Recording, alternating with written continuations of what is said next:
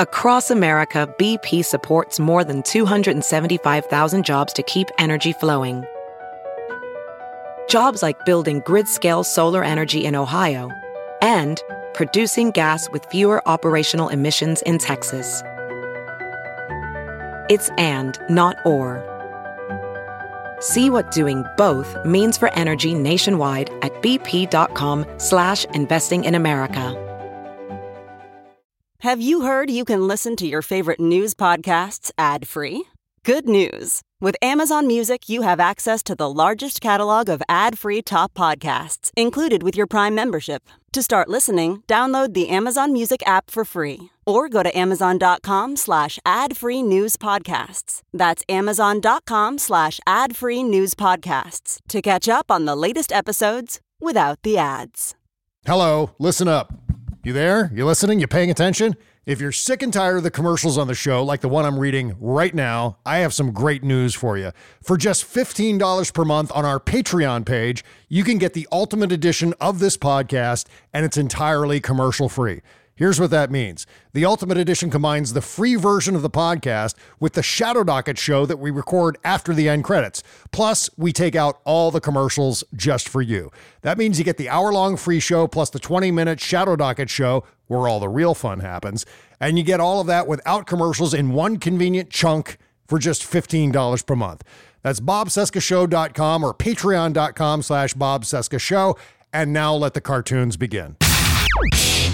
The Bob Cesca Show. Bob Cesca. Hi, Bob. Oh, hi, Bob. Hi, Bob. Hello. The Bob Cesca Show. From our nation's capital, it is Thursday, August 10, 2023, and this is the Bob Cesca Show on the Sexy Liberal Podcast Network.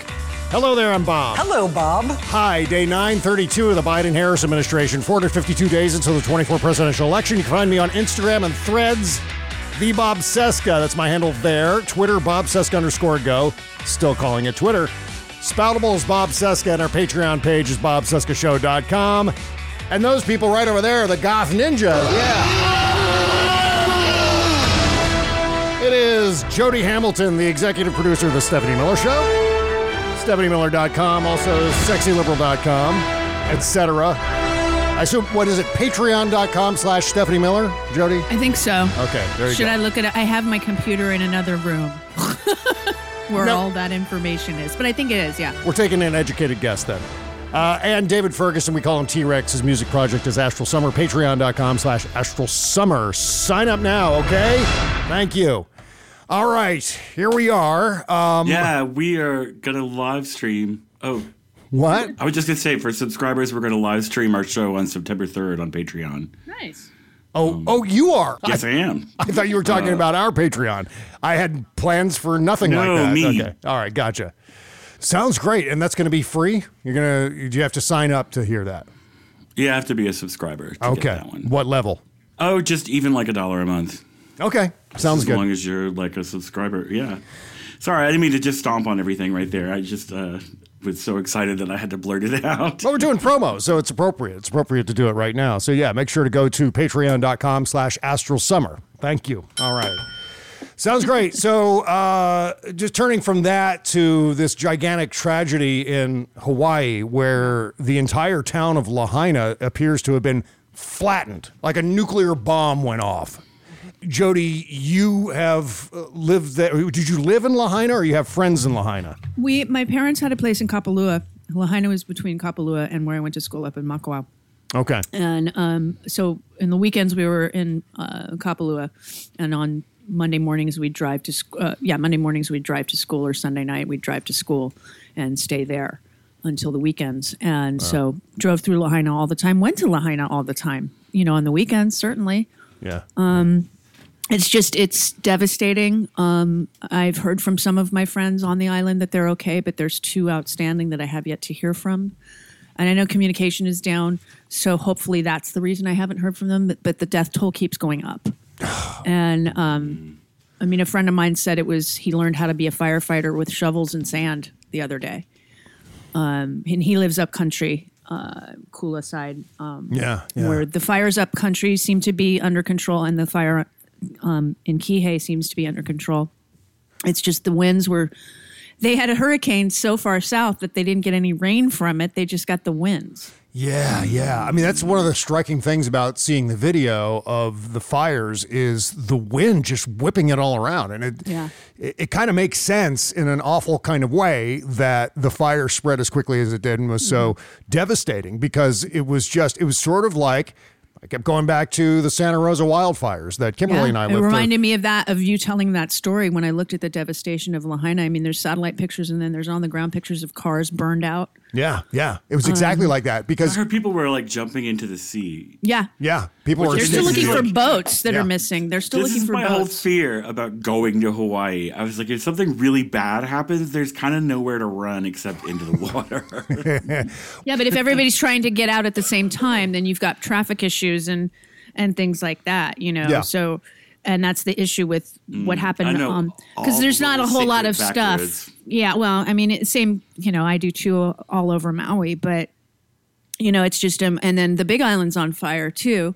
So in places where you wouldn't expect it to be on fire. Yeah. And I have a friend that lives on the Hilo side, so I'm not concerned about him because they're not over there, thank God. But that would be insane if suddenly there were wildfires on the Hilo side, because Hilo is one of the isn't it the wettest town in the United States, or the most rainfall in the United States? Yeah. So if there is a situation where there's a wildfire or a series of wildfires in Hilo, that's when we really got to start panicking, because that would indicate a serious deficit in the rains there and the moisture there. And that would be, I think, a bellwether for much more serious conditions. And the thing with Lahaina, and the same goes for Kona on the Big Island, it's a desert climate there.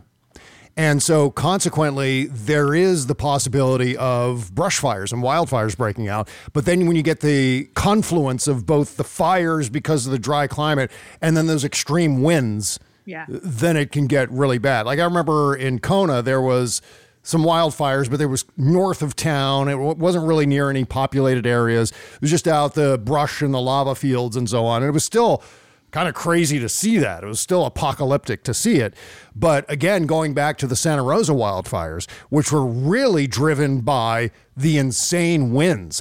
They're really referring to the Santa Rosa wildfires as firestorms, because that's how the fire was. It was because of the winds, the fire was able to jump the 101 and land on the other side, which is where a lot of the population is in the Santa Rosa area, and thus devastating large swaths, whole neighborhoods flattened. Looks so similar. And with Lahaina, there's an additional level of tragedy, I think, when it comes to Hawaiian towns. Yeah, I mean, the history in that town. It's like, there's so much history in those buildings, and a friend of mine's house burned down, and his mother had it built, and it was her dream home, and it's just like the history that is in Lahaina, especially because it's such an old town. Yeah. And plus the scenic splendor of Hawaii, the contrast between the devastation. I just go to Google Maps and Google Lahaina, Maui, and just do a street view of Front Street in Lahaina. Seeing it on fire was devastating. I burst into tears several times yesterday watching the news. Yeah, it's horrifying. So obviously, California and Hawaii are they're the most. It's like you want mountains? Oh, we got those. Beaches, got them. Yeah. Rainforest, got it. Snow, desert, we got it. Right. You know, why would you ever need to go anywhere else? Yeah. But it's so. I mean, it's just the thing that always gets me about these situations is the people who had to just abandon everything they've owned. Yeah. And then, did you see the couple that was interviewed on Katie Tur yesterday? No. They had to get out so quickly because it was moving like the Santa Rosa fire so fast that they didn't have time to collect much. They couldn't find their cat because the smoke was so heavy. Oh, horrible. So hopefully the cat got out. That's it for me. Bye, guys. I started crying then. Done. David's out. They couldn't find their cat, and it's like because it came through so quickly. Yeah. And so hopefully, I mean, you know, there are the Malibu fires, mudslides, things like that. Animals somehow, sometimes make it, and I hope their little kitty is found. Yeah. But that's the other thing. It's like animals. It's heartbreaking. I mean, look at this. There's a lot of things right now that are showing before and after of just Lahaina, and it's it does look like a nuclear bomb went off there. Yeah, and I like to remind people whenever there's a Hawaii story that comes up. If you remember, there was a George Clooney monologue at the beginning of The Descendants about what it's like to live in Hawaii, that we're not all sipping Mai Tais and surfing all the time. These are real people with real lives and real problems and things that match everything that the rest of us on the mainland go through every damn day. And so in that regard, we can't downplay what's happened in Hawaii just because it is beautiful there. And there is this stereotype that everyone's checked out, on a permanent vacation. I'm trying to find this clip. I want to play this clip from... People think the same thing about New Orleans, but New Orleans is a port city. There is a lot of money and a lot of business that moves through there. Mm-hmm. All right, let me play this George Clooney monologue from the beginning of The Descendants, because I found this so appropriate. I saw this movie when I was living in Hawaii, and I was like, yes, this is it. Yeah. This is the thing. Hawaii, as beautiful as it is, it's still real life. My friends on the mainland think just because I live in Hawaii, I live in paradise. Like a permanent vacation. We're all just out here sipping Mai Tais, shaking our hips and catching waves. Are they insane? Do they think we're immune to life? How can they possibly think our families are less screwed up, our cancers less fatal, our heartaches less painful? Hell, I haven't been on a surfboard in 15 years. For the last 23 days, I've been living in a paradise of IVs and urine bags and tracheal tubes. Paradise? Paradise can go fuck itself. And you see, the thing with me, and I know we're spending a lot of time on this and there are other issues to get to, but I just have to say, from a personal point of view, watching Both of you have deep emotional connections to that island. Well, yeah, but there's that. Like, but there's also, David, the fact that I have survived not only a gas explosion, but a house fire that happened 9 years after the gas explosion. And then Kimberly and I went through the Santa Rosa wildfires, where at any given second, our entire household and all of our belongings could have been incinerated. We got out of it fine. We didn't lose anything, but it was immensely triggering based on the fact that, I didn't remember the gas explosion because I was only a year old, because it was 1972. But in 1981, I remember every second of that fire. And I was worried that you were on Maui. Because you're the fire guy, so I was kind of worried. That's right. Oh no, that's actually how we're going to make Fonnie Willis's indictments drop at 4 p.m. today. Oh, is by recording. That's right. You're welcome, everybody. In the future. I have this weird history with both fire and flood damage, because every house, or every property I've owned has also flooded. Personal belongings destroyed by either fire or water at some point or another. And so I always warn people, look, my life is kind of like Spinal Tap drummers. You never know when something awful is going to happen. And but still, when I see these videos and the commentary that goes along with them from the people who are living there, it's just my empathy goes to 1,000% of where it normally is. It's an awful, awful tragedy to lose a loved one. But let us not discount the tragedy of losing everything you have. Losing not only your home and all of your belongings, but everyone around you, your entire community is devastated. And then you wonder, okay, if we rebuild here, is this going to happen again? It's like one of the reasons we bugged out in Northern California, Kimberly and I, after the Santa Rosa wildfires in 2017, was because, okay, we escaped this time. What happens next time? Right. You know what I mean? And next time you feel like a real sucker. Yeah. And you wonder, the question comes up, should we rebuild? Because it could just happen again. And that's what my parents did. Our house exploded from a gas explosion in 1972. And my parents decided, well, this property is really great. It's on a cul-de-sac. It's disaster-proofed. Yeah, we're in the odds of this happening again. Exactly. Yeah. So they rebuilt. They rebuilt the house, and then 9 years after the gas explosion, it wasn't the whole house, but half the house burned down again. So, you can't toy with fate. Sure, your dad doesn't work for the mafia, Bob. No, he absolutely does not. There was a conspiracy going around in like the late 90s when I first got on the internet. I of course, Googled my name. Or I didn't Google because Google didn't exist. But I went to Yahoo or one of the other search engines at the time. Metacrawler. Yeah, exactly right. And I Googled my name. And of course, my dad has the same name. And one of the search results came up. There was a conspiracy theorist at the time who referred to my dad as the highest ranking mafia official in the United States government.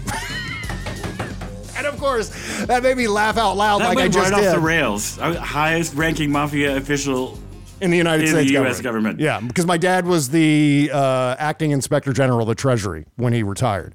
And so he was high ranking in the government, but there's no way my dad was ever in the mafia. Besides, our family is... but what about your uncles? Our family is Northern Italian. The mafia hates Northern Italians. So, just eliminate that from an ethnic point of view. That sounds like something Northern Italians tell themselves as they arrange contracts in sanitation. Yeah, no. We're not mafia. It's just a family business. Yeah, it's all Southern Italy and Sicily. So, don't worry. There's no connection there. I would know by now. You didn't just like occasionally get a new TV. It fell off the truck. Yeah, exactly right. All right, hey, you know what? Let's talk about Ohio Issue 1. Because that was a big deal. We talked about this, obviously, with Cliff Schechter on the interview show yesterday. He is, of course, the king of Ohio. So it was great that we had Cliff on to talk about Ohio Issue 1 failing miserably. Thank God. Last time I checked, Jody, wasn't it like a 14-point spread? 14-point spread last I checked. So I'm sure they're still counting absentee ballots. But yeah, I mean, it won. It was a mandate. It won. Yeah. It went down. It went down in a blaze of glory. And so what they wanted to do, in case you've missed the last couple of shows, what they wanted to do, the Republicans and the Attorney General in Ohio, is they wanted to raise the threshold for passing ballot initiatives from, a simple majority of 51% to 60%. Right. Knowing that this fall, there's going to be a ballot initiative on the ticket that will legalize abortion, restoring abortion rights in Ohio. And it is enormously popular. And you can tell how popular it is by the fact that Ohio Issue 1, which would have prevented this pro-choice ballot initiative, this constitutional amendment, it failed miserably. So, and that was a bunch of people going out and saying, all right, no, we need to restore abortion rights in Ohio, and that's what we're going to do. So that was the entire intention of it. It was a way for Republicans to sabotage that particular constitutional amendment on the November ballot through a separate ballot initiative. And this is something they tried to hold in the middle of the summer because they knew no one would come out and vote, and everybody came out and voted. Exactly, right. And that's what's astonishing about it. So not only was it positive in terms of bodily autonomy and restoring abortion rights in Ohio, but as David Pepper tweeted right after it was announced that Ohio Issue 1 had failed, he's looking at this as the first portend of a blue wave for 2024. That this could be a signal that because of the Dobbs decision, it could be another great election, another great general election in 2024 for Democrats. And that obviously would include... Yeah, don't get happy. Obviously, that's the ongoing Do not caveat. get happy. No. Do not get happy. Absolutely do not. On top of it, I'm so encouraged by the fact that ballot initiatives appear to be a successful thing that is actually happening in the world right now. Mm-hmm. Wasn't I talking about that coming out of the 2020 election? And especially last year when the Dobbs decision dropped. And you're looking at poll after poll after poll showing huge support for bodily autonomy and pro-choice legislation, maintaining Roe v. Wade and so on. Plus, huge popular support for things like assault weapons bans and background checks and more gun control laws. But, of course, red state legislatures are so heavily gerrymandered that changing the balance of power in those legislatures is almost impossible. So how do you get around that? Well, the only way to do it really is ballot initiatives, where you completely circumvent the Republican government in a lot of these red states where ballot initiatives are possible. So that's all very, very encouraging to see that succeed, and more like this, I don't please. understand. I mean, the Republicans, they have eyes. They can read. Surely they're seeing that this is not a popular thing, that they are flying in the wrong direction. But they seem determined to strap themselves to that fucking bomb. Yeah. And like DeSantis, like his whole, like, you know, no verbs, no nouns, and the word woke, like, Yeah. approach to, like, taking out this democratically elected district attorney or prosecutor. It's like, no, this is not what America wants, which makes me nervous because they seem so overconfident. Yeah. Like they're swaggering like they've got some kind of ace in the hole that's going to ensure that America sucks up this fascism, but it's really not taking so far. Yeah, there's a cognitive dissonance when you listen to Republican messaging right now because they're wrapping both arms and both legs around Donald Trump and humping away. They love that. Mm-hmm. They're doing the same thing with the Dobbs decision. Laura Ingraham was on TV the other night saying, yes, we need to double down on this. We need to expand restrictions on reproductive rights and so on. Well, fine, keep going. Who am I to argue with Laura Ingraham on that front? Yes, yeah, please. Never interrupt your enemy when they're in the process of making a mistake. Exactly. Yeah, that's exactly right. It's this conflict between their messaging and what could actually happen because of that messaging. It's like the party is committing suicide and they don't realize it. You know what I mean? Mm-hmm. The perils of being in an information silo. Yeah, right. Is that, you know, you don't really understand how badly this is playing to people outside the room. And I hope that they will, yeah, like you said, well, on the one hand, I hope that they keep marginalizing themselves and turning the majority of Americans against them. But on the other hand, this kind of reckless and vicious othering of women who have abortions and trans people is going to result in violence. Well, and then, of course, we've seen some of that. We're going to talk about this guy, Craig Robertson, here in a little bit. Because violence seems to be where this is all leading. But who are we talking about here? We're talking about people who are mostly incompetent. We're talking about cosplayers. I mean, we've all seen the video of Oath Keepers or whoever that, maybe this Patriot Front, where they're out in the woods and they're doing like calisthenics and military drills. Yep. But it just looks like that kid from, you know, right around the time of the Phantom Menace coming out, who was like that lightsaber kid. Yeah. You know what I mean? I can't remember the kid's name, but it was a huge viral video 20 years ago. See, I'm going to a reference from 20 years ago to illustrate this. But that's kind of what they're doing. They're pretending. They don't really understand the scope of what they're demanding. Like I saw, I don't know, it was Good Liars or something like that on Twitter, and there was some woman they were interviewing who was like, oh, yes, there's totally going to be a civil war. We're going to fight, and we're going to fight in the streets, and we're going to fight in the. Yeah, like, well, you're not going to, you're going to do this? And this guy, Craig Robertson, doesn't even look like until the batteries on your, like, mobility scooter die. Yeah, you'll be on the front lines, lady. Yeah, well, and this guy, Craig Robertson, doesn't look like he could run a half a block without having a heart attack. You know, someone tweeted the other day, you know how you win the Civil War against the Red Hats? You just cut off their supply of Lipitor and just wait a couple of weeks. I wish I had. Oh, man. I wish I had the name of whoever tweeted that. I forget who it was. But thank you for that one. That was really good. But yeah, this guy, Craig Robertson, threatened to assassinate Joe Biden on Facebook. And he was amassing a huge stockpile of weapons. He had all the cosplay gear, the helmets, the flak jackets, the ammunition, and he was ready to roll. In fact, just 2 days ago, he posted this. He said, "Hey, FBI, you still monitoring my social media? Checking so I can be sure to have a loaded gun handy in case you drop by again." And that was just a couple of days before the FBI did show up. And there was a firefight, and this guy ended up getting shot and killed. This is when we reach the find out portion of our program. Yes, Right. exactly. But the crazy thing coming out of this, and it's not that crazy, it's not that surprising, but the Republicans are now defending this guy.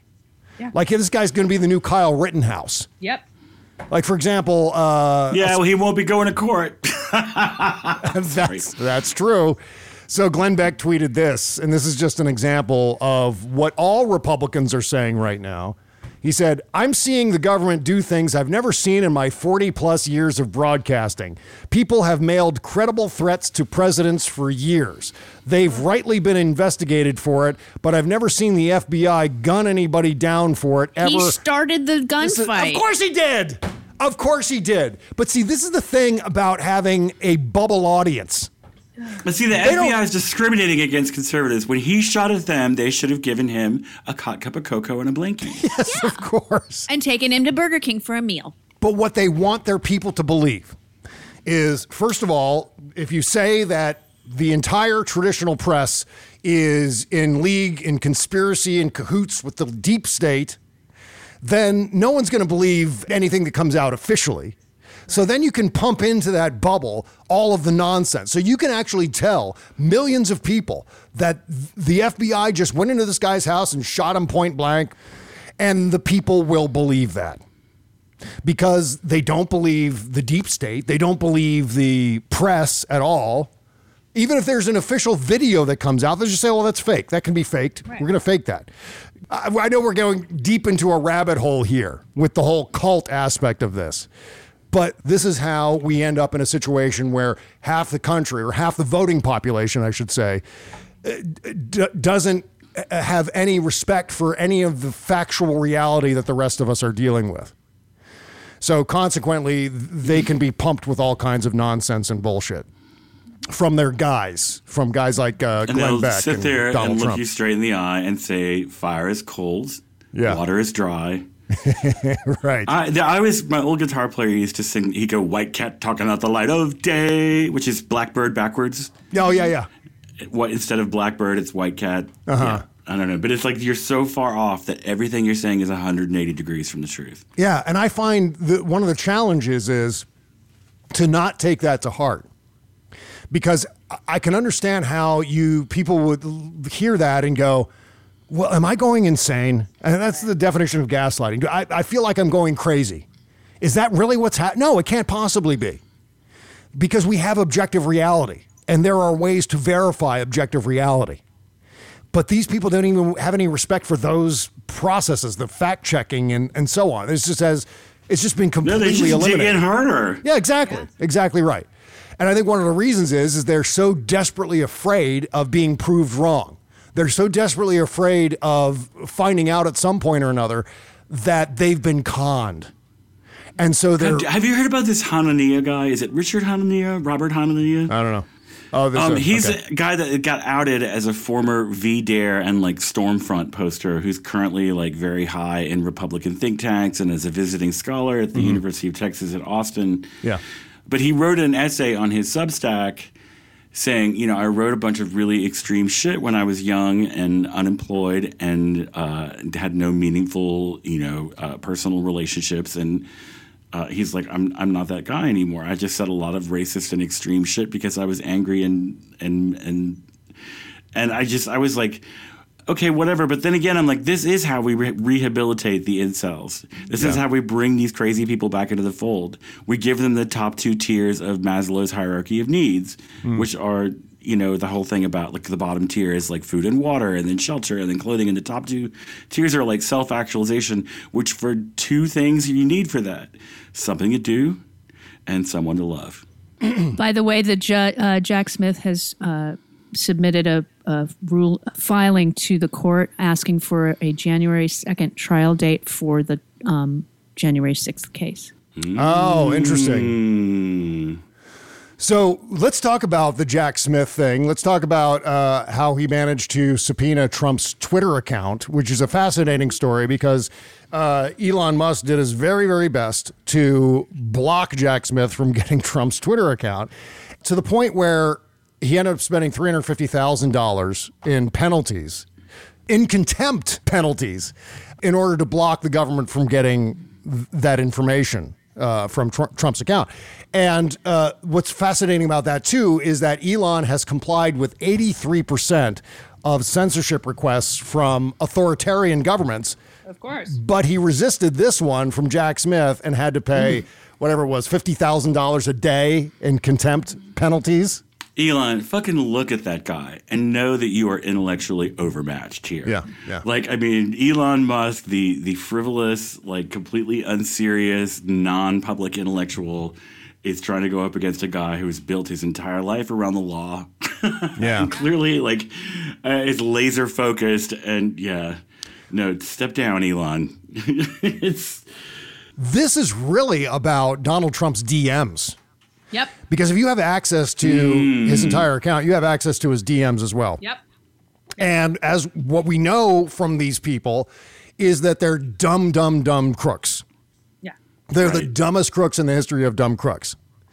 And what that means is I'm sure they said some stupid shit in the form of DMs. Also, it answers the longstanding questions about authorship of tweets because it geolocates your exact location when you're tweeting. We will be able to know like who actually tweeted what. Mm-hmm. Right. And that will be fun and informative. But what I want to know is what was said behind the scenes with regard to the 2020 election. Right. What were people saying, people who had access to that account? Because what we know is Dan Scavino had access to the account. Dan Scavino was basically Trump's social media guy. Yep. Plus, didn't Paul Manafort use drafts or something to communicate ideas to someone without, sort of under the radar? He might have. Wasn't that a thing? I know that like David Petraeus, for example, carried on an entire affair using draft Gmail emails where nothing was sent. It was just two people had access to the same account and could just look in the draft folder and see all the messages there. So is that possible? Actually kind of smart. Yeah. Is that? Of course, now that everybody knows it, I mean, every person who searches a computer ever for now at a time will be doing that. But Yeah. Yeah. So you taking notes, David? Is that what it sounded like? Hey, that's a great idea. No, it just means if I ever go hack into somebody's computer, it's the first place I'm looking is the draft folder. Yeah. And so obviously this could turn up all kinds of evidence that will further impugn Donald Trump, which is also really, really great. And yeah, of course, we'll find out some of the behind the scenes aspects of how that particular Twitter account was maintained. But the thing I keep thinking about is, would Jack Smith have gone after Trump's Twitter account if it had remained deactivated and not even in existence? Right. And the fact that Elon Musk reinstated it just a couple of weeks after he took over Twitter. And I think it was like 7 days after Trump declared his candidacy for 2024, his Twitter account was reinstated. If it hadn't been reinstated, would Jack Smith have gone after it? I don't know. Maybe he would have. Might be why Elon fought it so hard. Yeah. He's like, oh, shit. I just called it, I just narked out Trump. Right. To the feds. Yeah. I mean, maybe that's a thing. I don't know. But it could be that Elon Musk completely screwed Donald Trump by reinstating his Twitter account. I mean, that's a possibility. Because from the outside, you think, okay, well, the account has been taken down, so therefore there's no more information in there. I don't know. It's a bit of a stretch to suggest that, but I think it's something that needs to be a consideration on the table. It's a gigantic clusterfuck, and of course emphasizes the fact that Elon Musk is out to somehow defend Donald Trump. I don't believe that there's necessarily any coordination between Trump and Elon Musk.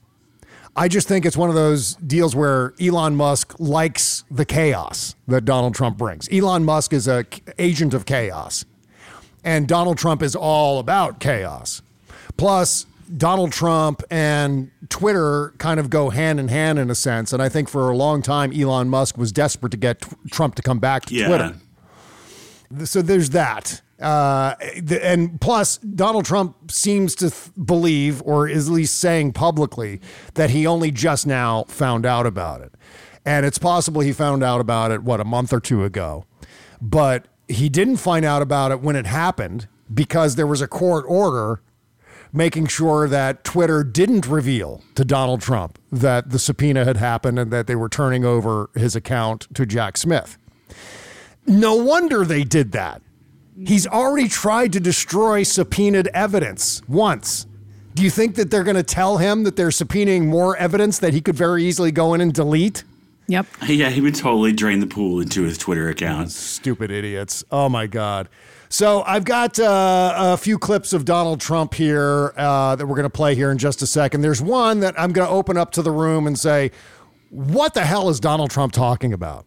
I know what you're talking about. Yeah, I think, yes, this is completely inexplicable. Something about destroying documents, deleting. Projection much? Yes, exactly. I think that's one good explanation. And plus, Trump talking about how he'd rather be in France.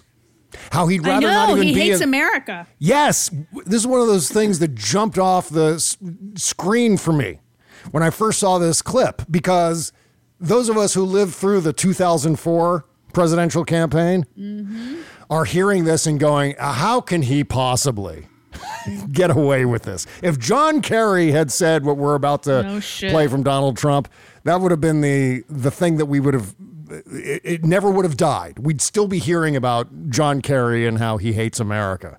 Oh my God. Well, that and a whole lot more coming up right after these words.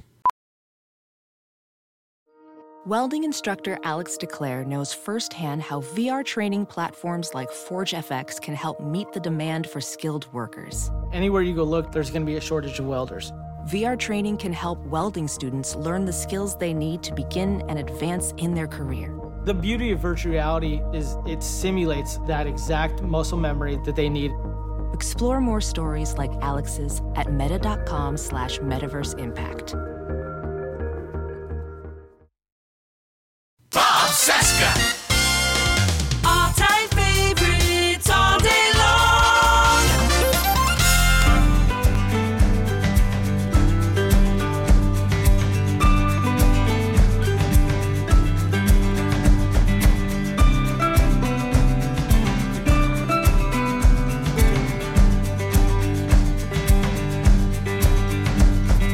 When's the last time you picked up your phone just to call and say hello? Feels like we don't talk like we used to. Yeah, this is Logan Piercy. One of my favorite songs that we played here in the rotation of indie recording artists. This is a song called Gunstock. Yeah. Link in the description, of course, to support Logan Piercy. Stumbling back. And naturally, bobcesca.com/music to submit your work to the show. Thank you. God, this is a great song. So I'll sit and listen to this for a bit. Make me feel so old. When you stop and you're just passing by on your way. Okay. All right, let's get back into things here. It's got such an optimistic feel to it, you know. It does. Like, yeah, it really is. It's got a beautiful, like, it's going to be okay feeling. Yeah. Okay, what the hell is Donald Trump talking about here? I think this is, God, this clip is with Botox victim Eric Bolling. Dick pic Eric Bolling. Yeah. Who had to have the disclaimer on after the interview. Yes, that's right, which is just such horseshit, by the way. Because no one listens to that part of it. And besides, the people who are watching whatever network, whatever copycat, little teeny tiny network Eric Bolling is on now, they're watching that and going, well, of course he has to say that because of the deep state. They don't care. Because of the lawsuit they lost. We know the truth, of course. But the reaction, I'm sure, from the Red Hats is, oh, he's got to say that because that's just, the deep state is going to come down on him if he doesn't.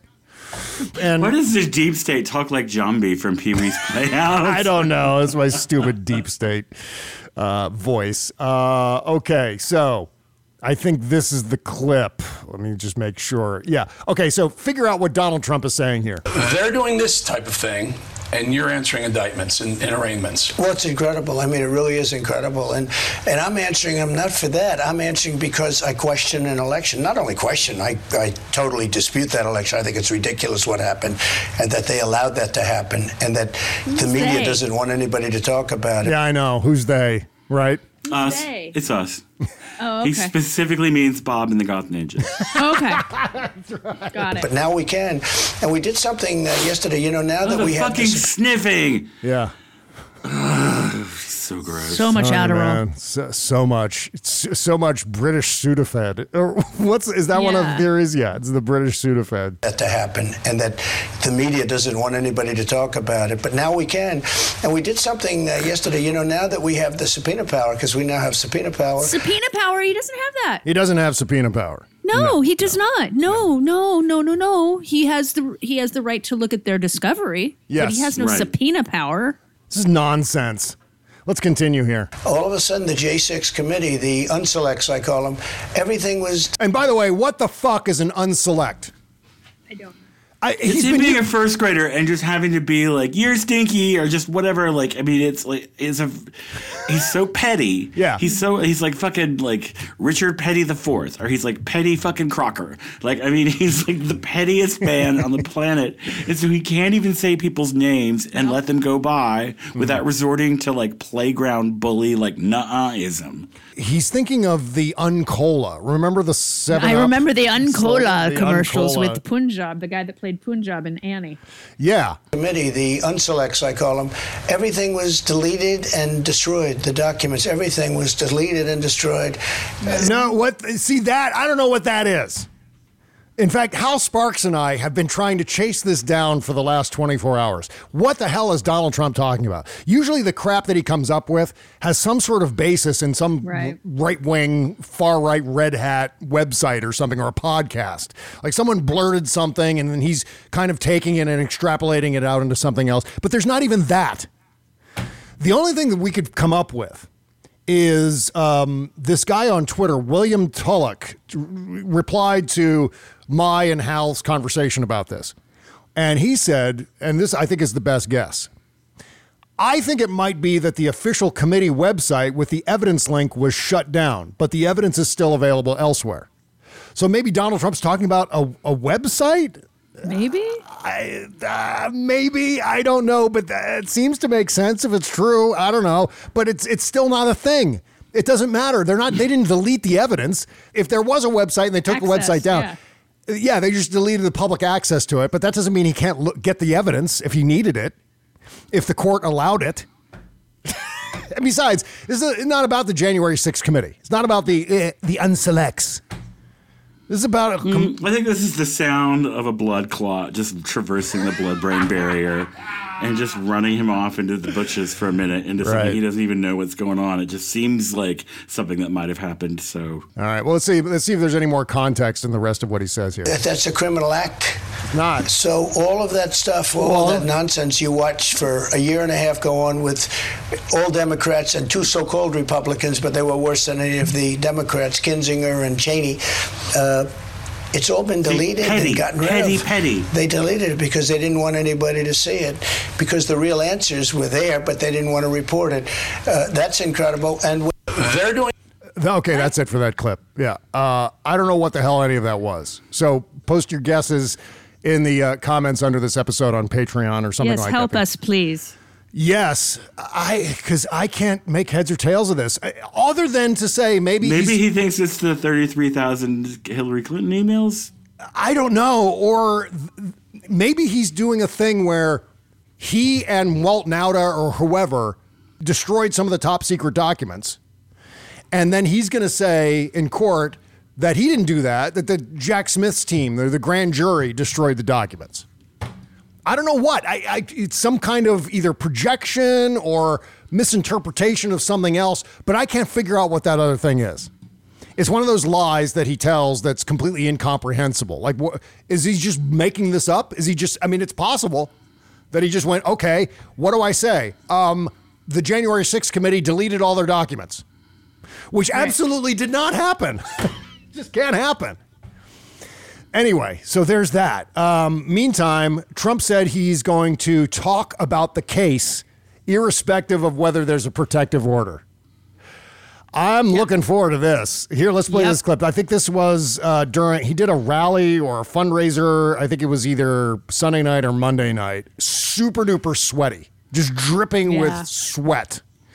and saying that he doesn't care whether there's a protective order. He's going to say what he wants to say because they're violating his First Amendment rights. So this is all about election interference, but that isn't quite good enough. Crooked Joe now wants the thug prosecutor, this deranged guy, to file a court order taking away my First Amendment rights so that I can't speak. So listen to this.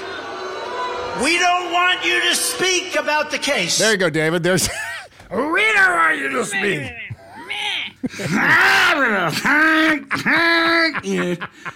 Eventually, he's gonna like fly south for the winter and go live in Cuba. So that I can't speak. So listen to this. We don't want you to speak about the case. The case is a ridiculous case. It's a First Amendment case. But we don't want Trump to speak. So they take away your rights on First Amendment. Now they sue because so now I have one of these lunatic reporters back there saying, sir, would like to talk to you about your case. Or I'm sorry, I'm not allowed to talk about it. Somehow that's not good for votes. Do you agree?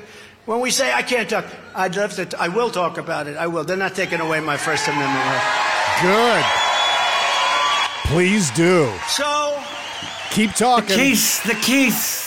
A female deer. Yeah. So that's that. I hope he does. I hope he keeps talking.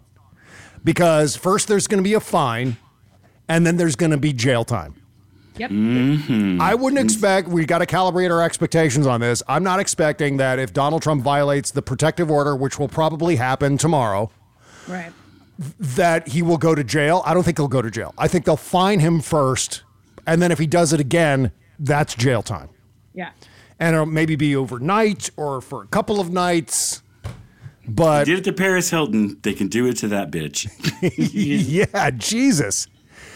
It's also possible that he's talking a big game and he's not going to say a goddamn thing. Because ultimately, Donald Trump, what is he? He's a coward. Yep. He's a whiny diaper baby who will cave under pressure when it comes right down to it. But he has all the self-control of a border collie on crystal meth. Yeah, I mean, imagine him being in jail and not having access to his Aquanet and his face makeup and his giant shoulder pads, his pillowy shoulder pads. He's going to be a mess in there. And that's whether he goes to jail for contempt or what. Yeah. Of Nancy Pelosi. You look miserable. Yeah.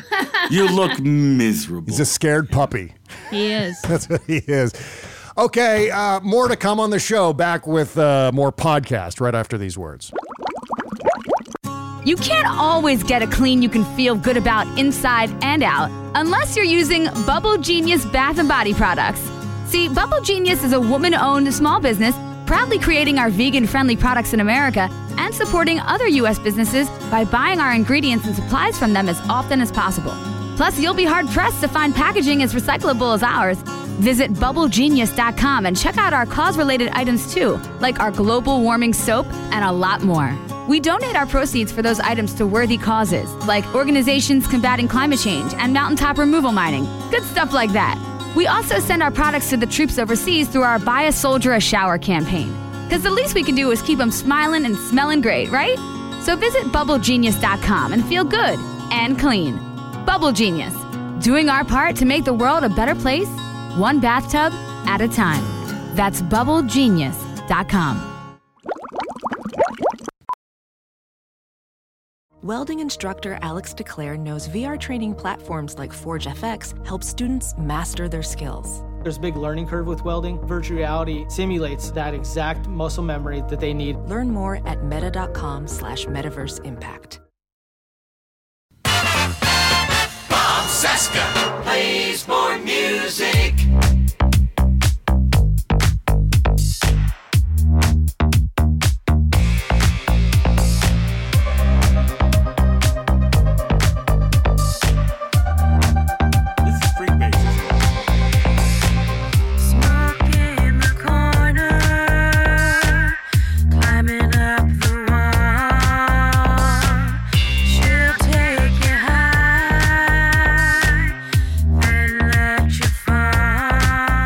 The great Sammy Garrett and a song called The Fall featuring the great Freekbass. Yeah.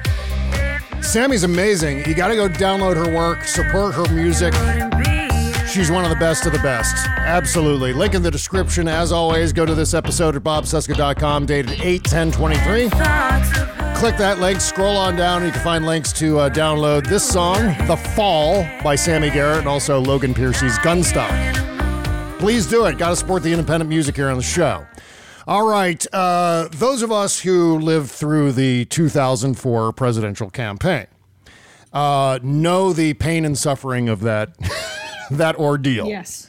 Where you had John Kerry, who was wounded several times in Vietnam, got decorated because of his heroism, was a recipient of a Purple Heart, couple of Purple Hearts, I think, and was then therefore framed by the Republican Party as being weak and effete and yeah, just with the terrorists and all the rest of the nonsense that was happening in 2004. They were talking about how, well, he speaks fluent French, so he can't possibly be American. You know, because the French opposed the invasion of Iraq. Smartly, by the way. Yeah, he should have anticipated that 50 years ago when he took high school French. That he should have known those cheese-eating surrender monkeys were going to betray him in the end, and he should have studied German like a proper American. Cheese-eating surrender monkeys. It's been so many years since I've heard that phrase. I love that. Okay, that might be the title of today's show. But here's Donald Trump with an interesting quote from the same sweaty rally he did the other night, talking about how he'd rather be in the south of France because he doesn't like America right now. He's an America hater. He's an America hater. Oh, my God. Listen to this. They know it's a phony story. They say he's going to go to jail. These are not Mrs. Lewandowski. You hear that? Can you imagine if that were these kids? Can you imagine look what your husband got me into? I could have been relaxing at Mar-a-Lago or in the south of France, which I would prefer being in this country, frankly. I would prefer to being in this country, frankly. Did they get applause line on that, or did nobody say anything? No, nobody said anything. Good. No, they're like, France has a south? I thought they were liberals. That's right. Exactly. Do they have pecan logs in the south of France? Are there po' boy sandwiches in the south of France? But imagine if John Kerry had said that. No, I'd rather be in the south of France because I'd rather not be here, frankly. Imagine. Or relaxing at my exclusive club. Yes. That they're not invited Palm to. Beach, Florida. Right. Yeah. Yeah, the club that the poorers can't afford to attend, right? Which is most of Donald Trump's supporters. Mm-hmm. I would say the vast majority, 99% of Donald Trump supporters can't afford to visit Mar-a-Lago or Bedminster or Trump Doral or any of these other bed bug infested places.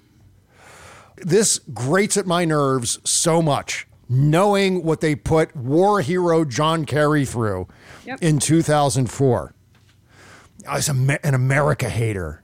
You know, John Kerry seems French. That was an actual, you remember that, David. John Kerry seems French. No, I mean, I really this was, remember, I mean, we're frustrated now that the Democratic Party seems out of touch in their messaging and living in the past. But do you remember in 2004, we were like, hit back. You are running against the son of a millionaire who was given company after company that he broke and walked away from. And you were portraying a Vietnam veteran as being out of touch and effete. Yeah. Gang, pull it together. But I really feel like the, mainstream media, so to speak, they really played along with that. They loved that narrative. Well, and they pushed it at every opportunity. Yeah, that's what I'm thinking of. I'm thinking specifically of the press here, and certainly the Democrats at that point in time could have pushed back. There was a decision by the Kerry campaign not to push back against the Swift boaters in 2004. That was dumb. Gigantic. You're exactly right, Jody. Gigantic mistake. But it was one of those things where it really wouldn't have mattered, because the press was so wrapped around that concept. God, I remember one time on MSNBC, there was one of those panels where they had 4 or 5 or 6 different boxes on the screen at the same time. One of the boxes was Pat Buchanan, and another box was Lawrence O'Donnell. And I remember Pat Buchanan repeating all the Swift boat lies about John Kerry, and Lawrence O'Donnell interrupting Pat Buchanan and just going off repeatedly screaming, You're a liar. That's a lie. That's an absolute lie. You're lying. And he just wouldn't stop. And, and he had got his Irish up. Oh, yeah. He had that. You're a bloody liar. You're a no good man. Yeah, he had that look on his face. That look that Lawrence O'Donnell can do where you just don't want to piss him off. You know what I mean? Yeah. Oh, no, you're so glad he's not your principal and you're not in high school. Like, I'm sorry, Mr. O'Donnell, I won't do it. Stop the hammering! He's so in person, though. He's like the nicest human being. I got to meet him once at Stephanie's. Oh, yeah. Lawrence O'Donnell is one of the so kind, best so lovely. People. Yes. And his A block. And I've been watching a lot of Lawrence O'Donnell. He's maybe my favorite person on MSNBC. No one trolls Donald Trump better than Lawrence O'Donnell. Oh, very true. Plus, he's got that gift for creating that salient argument that cuts through all the nonsense and is just like, look what I've got, neener, try to swat this one down. Good luck. But I don't want to. Andrew Weissenberg's like, I don't know what the fuck he's doing. That's exactly right. It's Weissman, isn't it? Andrew Weissman. He always sounds a little stoned to me because he's got a certain kind of accent that it's just so easily go into like, whoa. Yeah. Dude, that's a completely random legal argument, man. Well, he's another smart one. But whenever Andrew Weissman comes on, I always go, he's got that accent. Exactly. See, I'm super high. Totally. Is my audio on? Yeah. Meantime, Donald Trump went after, this is an amazing thing, and I want to resist the urge to go after Donald Trump's weight in context of this. Right. But Donald Trump attacked Chris Christie's weight at that same sweaty rally. Let's listen to a little bit of this here. No, Christie's eating right now. He can't be bothered. The nerve. The nerve. Yeah. Sir, please do not call him a fat pig. That's very disrespectful. Don't call him. See, I'm trying to be nice. Don't call him a fat pig. You can't do it. You can't do that. So now, because you're not allowed to do that, and therefore we're not going to do it, okay? We want to be very civil, just did it, okay? Okay, so. Says the man with a fucking waddle like a wild turkey. Yeah. The man whose chin just like vanishes into a fold, like a band of bacon underneath the skin around his neck, I mean, Jesus fucking Christ. You fucking girdle wearing. But then he's like, he could have just said, oh, he's eating. And that would have been the joke. But he's such a fucking grade schooler that he's got to keep going. Right. He's got to call him a fat pig. Yeah. And it's just like, God, he's so disgusting. That's Donald Trump's thing. He's infantile. And it just... Yeah. He's like human toe jam. Like, he's so repulsive that it's disgusting that he's even there. He sees the line. And he feels as though he's compelled to step right over that line. And that's what's going to get him in trouble with his protective order, by the way. Mm-hmm. And that's one of the reasons why there's a protective order being discussed in the first place. Because he felt like, okay, well, no one's going to tell me what to do.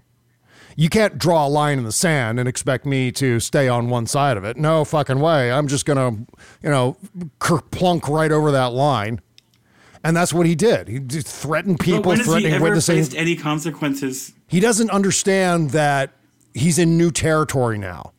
He doesn't understand that. Motherfucker, he's out on bail. Yeah. You don't have the same rights as a regular citizen when you're out on bail. You were out conditional on the judge's pleasure. Right. You pay your bail, but the judge can yank you back in there anytime they want. Mm-hmm. And that's, yeah, the double standard here. And if he was just like any other American who had done the same things, he would be under the jail right now awaiting trial. Yeah, well, next he's going to tease anyone who wears obvious face makeup or pillowy shoulder pads or hilariously self-satirical hair helmets. You know what I mean? That's going to be his next thing. Like, oh my God, that guy with his hair. Have you seen his hair? It's ridiculous looking, his stupid hair. Yeah, okay. What? What are you saying, Mr. the weirdest fucking hair in the world? God, Okay. I'm so fucking sick of that. Goddamn hair. I know. I was I can't wait till he's no longer part of the political scene. Alive? Yeah. Oh, sorry.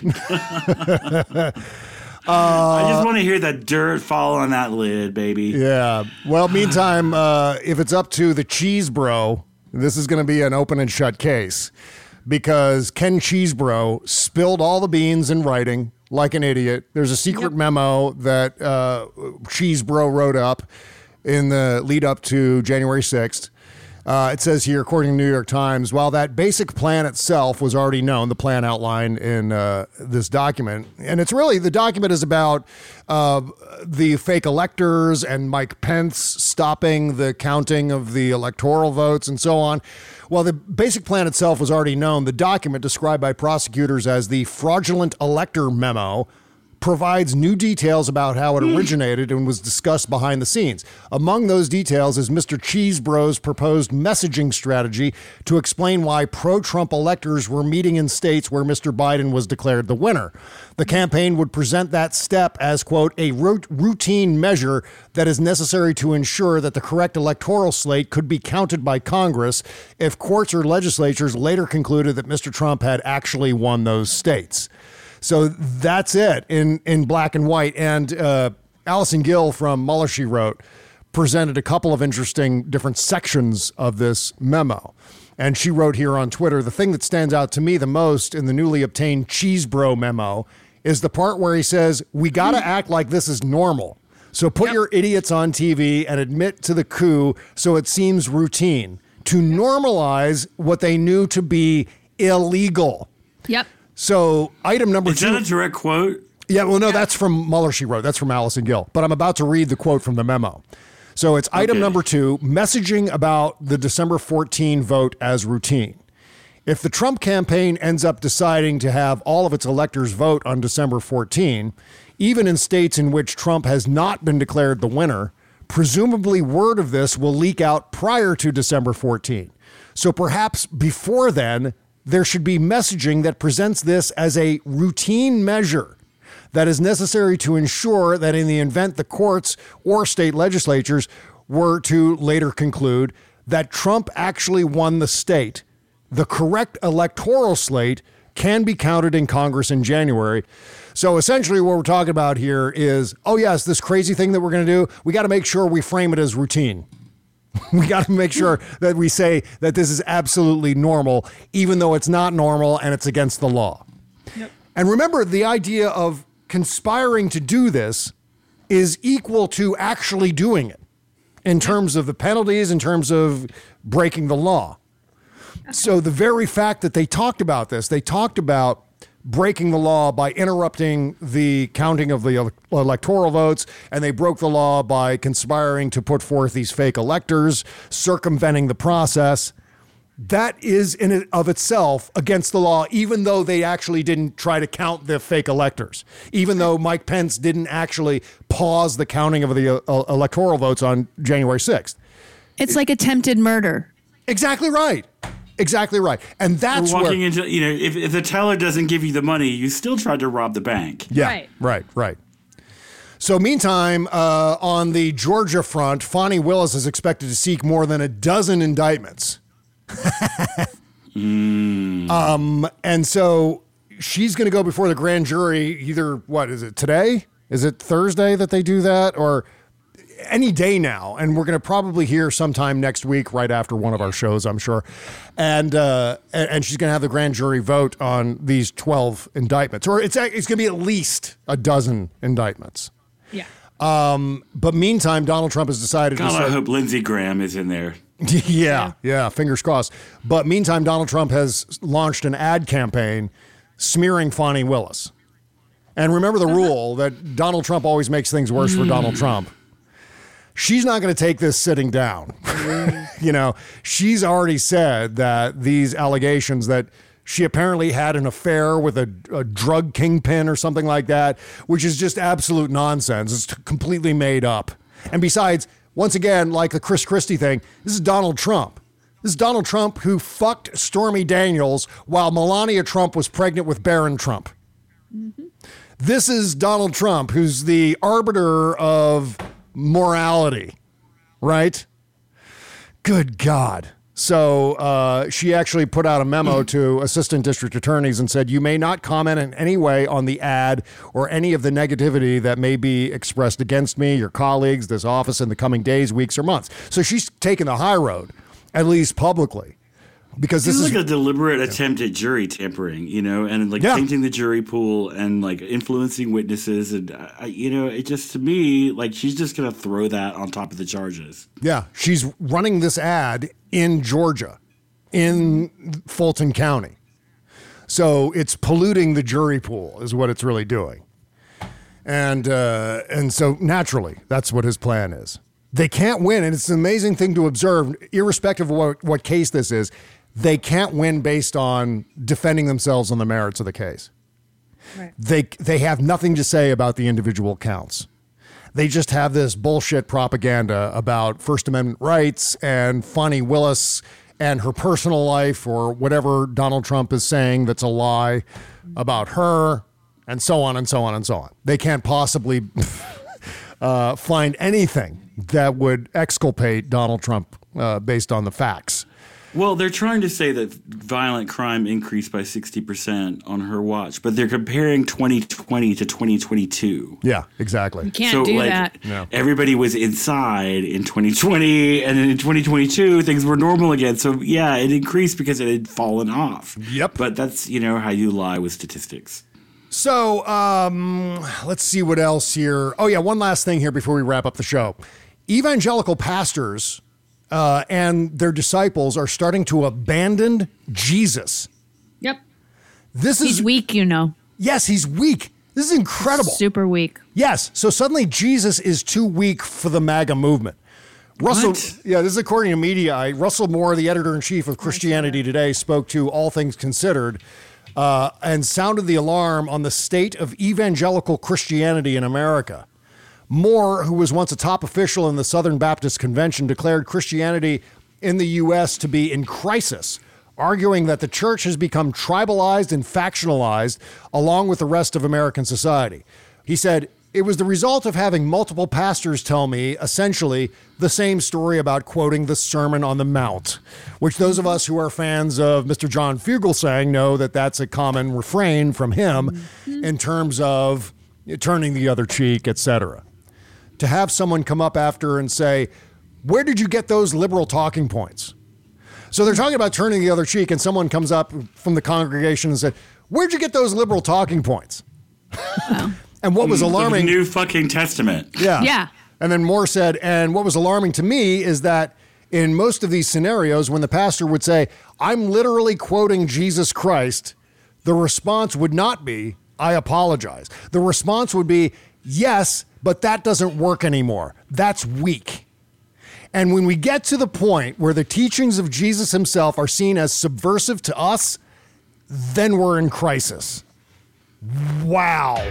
Yeah, it's not like the name of your entire faith is Christianity. That's not... Yeah. Well, here's the secret to all of this. Keep retweeting John Fugelsang.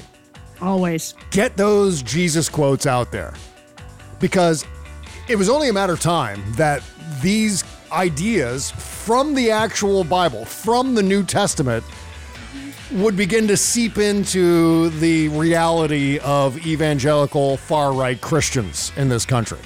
And now it actually is to the point where they're like, oh shit, and steam starts shooting out of their ears like Uncle Fester. Like, how do we square this in our heads? How do we square what we're being told by our political leaders with what we're being told by Jesus, in the Bible? Jesus Christ, the centerpiece of our religion known as Christianity. And they're like, okay, well, that Christian thing, that's weak. That's too weak. It's becoming this weird offshoot of Old Testament Christianity.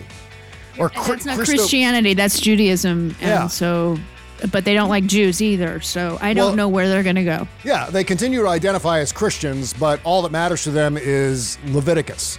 And that's Old Testament. We threw that out, being Christians. Yeah. That's not, it's part of the Bible, certainly, but...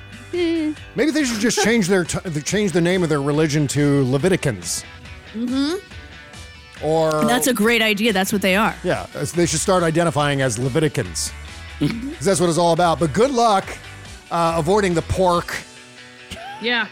Good luck following the other rules. Yeah, The exactly. shellfish and all sorts Wearing of things you're supposed to two different kinds of fabric at once. Uh-huh. Yeah. So leave that leather jacket at home unless you wear leather underwear. It's amazing how the propaganda is painting them all into a corner. Yeah. Where everything is conflicting, nothing is consistent, and it's just deeply confusing. And I think that's one of the things, I've been talking about this for a while now. I think that's one of the things that's driving them nuts. I think that's one of the drivers of the American nervous breakdown. I agree. Conflicting ideas. Like reality is crashing up against the propaganda and disinformation that they're reading on the internet. Yep.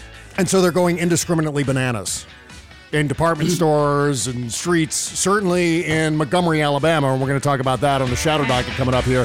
Patreon.com/Bob Cesca Show. Sign up for $5 a month and you can keep listening to the Shadow Docket. See you over there, folks. Take care. Bye-bye. Bye.